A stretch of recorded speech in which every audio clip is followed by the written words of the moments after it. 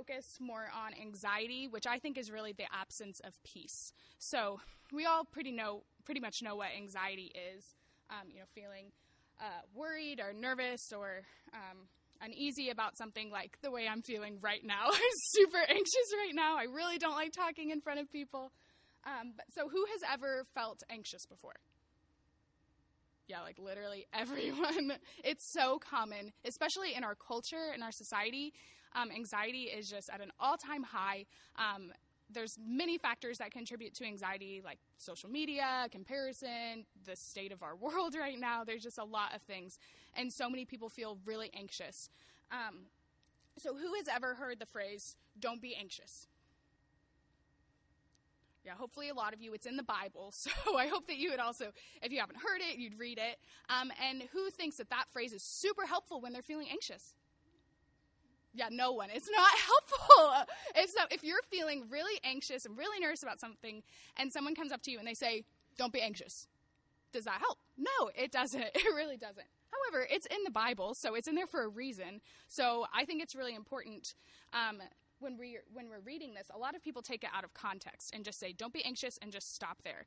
So I really want to dive into Philippians 4, 6 through 9. And so it says, "do not be anxious about anything." And if we stop right there,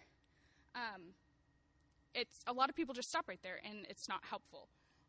But we're going to have anxious thoughts. There's going to be things that make us anxious, feel nervous, or whatever. And we don't necessarily control those anxious thoughts, things that pop into our mind. You really don't have control over those initial thoughts. And those thoughts that pop in your head, those aren't bad, but it's when we dwell on them. That's when we get into trouble. And so we don't always have control over those thoughts. However, 2 Corinthians 10:5 says we take every thought captive to make it obedient to Christ. So when those thoughts arise, what are we doing with them? Are we taking them captive, or are we just letting them consume our thoughts and turning it into anxiety? And it's not super easy to actually do that. We say, okay, take every thought captive, but how do we actually do that? Well, the Word tells us how we can do that. So it says, "do not be anxious about anything, but in everything by prayer and supplication with thanksgiving, let your requests be made known to God." And so supplication is the action of asking or begging for something earnestly or humbly. So we have to take an active role in our life. I feel like a lot of times, for me, I just kind of let things happen to me, and I don't take an active role in that. But when those anxious thoughts come, we pray, we ask God with thanksgiving. Thanksgiving is so important. We've talked a lot about lamenting, and it's so important to just be real with God, to lament, to tell him what's going on, to ask for things in his name, but we can't leave that Thanksgiving part out of it. Thanksgiving just completely changes our attitude. I am naturally a pessimistic person. I see the bad things, and I immediately go to the bad things. But when I am active and I choose to be thankful about things, it just completely changes my outlook on life, completely changes my attitude. And it is just so important because God is so faithful, and he's so good, and he's done so many good things. So we need to be real with him and express to him what is going on, but we also need to have that thankful attitude. And this is not about works. It's not, okay, what can I do to just get all of this away and to just have peace? But it is taking control and doing something and not just letting things happen. So let's go back to scripture. It says, "Do not be anxious about anything, but in everything by prayer and supplication with thanksgiving, let your requests be made known to God, and the peace of God, which surpasses all understanding, will guard your hearts and your minds in Christ Jesus." So there's the peace right there. When we do those things, that's when we can receive his peace. So here are some more practical things if you are living a more anxious lifestyle. This might kind of sound like I'm contradicting myself, but I'm not. Something that my counselor taught me to do when I am feeling super anxious and really overwhelmed about a certain thing is to follow that thought. Instead of just pushing it away, follow it and see what the actual outcome of it could be. So an example of this, when Justice and I had just gotten married, I was still in college, and I was just very, very anxious about getting pregnant. I did not want to get pregnant. I was terrified. I thought it was the worst thing that could ever happen. And I was expressing this to my counselor. And she said, what's the worst thing that could happen if you got pregnant? And I thought, well, I would be pregnant in college as a married woman. Isn't that awful? And she said, no, what's the worst thing that could happen? So I just kept going. I thought, well, if I get pregnant, I probably wouldn't graduate college. And she said, what would happen if you didn't graduate college? Well, if I don't graduate college, I won't get a job. She said, okay, what would happen if you don't get a job? I'd live in a box. And she said, no, you wouldn't. You wouldn't live in a box. The worst thing that would happen if you got pregnant in college would be you would have a beautiful baby. And I said, okay, yeah, you're right. And guess what happened? I got pregnant in college like a month later, and I was terrified. But the Lord was so faithful, and I graduated college early, and I have a beautiful baby. She makes some weird faces sometimes, but she's pretty cute. So we're very thankful for her. And it all comes back to, where are you putting your trust in? Are you putting your trust in your own spiraling thoughts, or are you putting your trust in the Lord? And that comes back to relationship. We can't put our trust in something if we don't have a relationship there. And so we have to have that relationship with the Lord, and he is so faithful, and he is so good.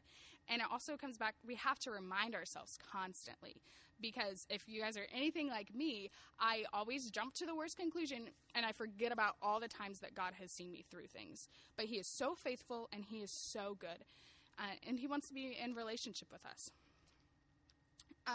So I'm going to kind of pause for a second and make a disclaimer. So mental health is a really heavy topic, and I'm kind of talking about a little bit more of the practical, lighthearted things about it. However, mental health is real. Trauma is very real. Anxiety disorder, that's very real. Depression's very real, and other mental health disorders, those are very, very real, and they are serious. So if anyone is dealing with any of those things, please get help. We talk a lot about bringing light to the darkness, and that is definitely something that you need to bring light to the darkness. If that's talking to a friend, talking to a parent, a teacher, me or Justice, we would love to talk with you anytime. However, there is a time when professional help is needed. There's times when you need to seek counseling, you need to seek medication. There's just different things that need to happen, and there's no shame in that. The enemy tries to make us feel so shameful, I feel like, especially with mental health, because it's the mind, and he loves to twist things. But there really is no shame in that. And it's not saying, like, well, we can't help you. It's saying there are people who are trained to help you. And when you're seeking help, it is so important to also remember to have a relationship with the Lord and to listen to the Holy Spirit, because there are people in the mental health field that are not helpful. And I am so, so, so sorry if there's anyone in here who has been hurt by someone in the mental health profession, because there are some very bad counselors, psychiatrists, and doctors out there who abuse people through their practice. And I'm so sorry, and there's no excuse for anything like that. But there are good, godly people who want to help you and will help you. So that's just my little disclaimer. And if you guys have any questions about anything about that, please come and talk to me. If you just want to talk about any of that, I would love to talk to you about that. Okay, so moving into a little bit of my story, I have dealt with anxiety, depression, panic attacks, anxiety attacks, all of those things ever since I was 10 years old. And it's just been a really, really long struggle. And I didn't tell anyone about it. I didn't want to seek help or anything. I knew that counseling was good and all of those things, but like not for me. None of that stuff is for me until I was in college. And so I dealt with that for a really, really long time, panic attacks all the time, and it was just really rough. But then I got help, and I still struggle, but the Lord is so good, and I am doing so much better. And I haven't had an anxiety or panic attack in a really long time. However, the fear still comes and the anxiety still comes, but the way I deal with it is so much different now. So fear is definitely one of the biggest things that I struggle with. And I've had nightmares for a really long time. And a couple nights ago, I had a nightmare, and there was just some really gruesome, awful stuff. And so I woke up in a panic, and I started to have a panic attack. But I was able to pick up on the signals of what my body was physically doing.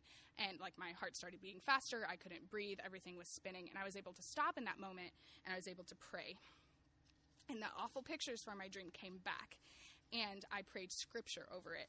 And I prayed, there's no fear in love, and perfect love casts out fear. And I was just praying perfect love over that situation. I was singing worship songs, actively coming against that fear. And I was confused through it all because as a whole, when I think about that dream, it wasn't that scary. But I was able to pinpoint and pull out things in my dream that triggered me, that caused so much fear. And I was able to speak to those individual things. And just, again, actively coming against that. But it wasn't like a one and done thing. I wasn't just like, Jesus, help me, and then it just went away. I had to continue to come against it. And I was doing all of those things, praying, reading scripture, singing, like over and over and over again until I was finally able to fall asleep. And you know what happened the next night? The pictures came back. And I had to do that over and over and over again. And the next night, they came back. And then the next night, they came back, but it didn't affect me. It was a constant, continuous thing that I had to continue to work on.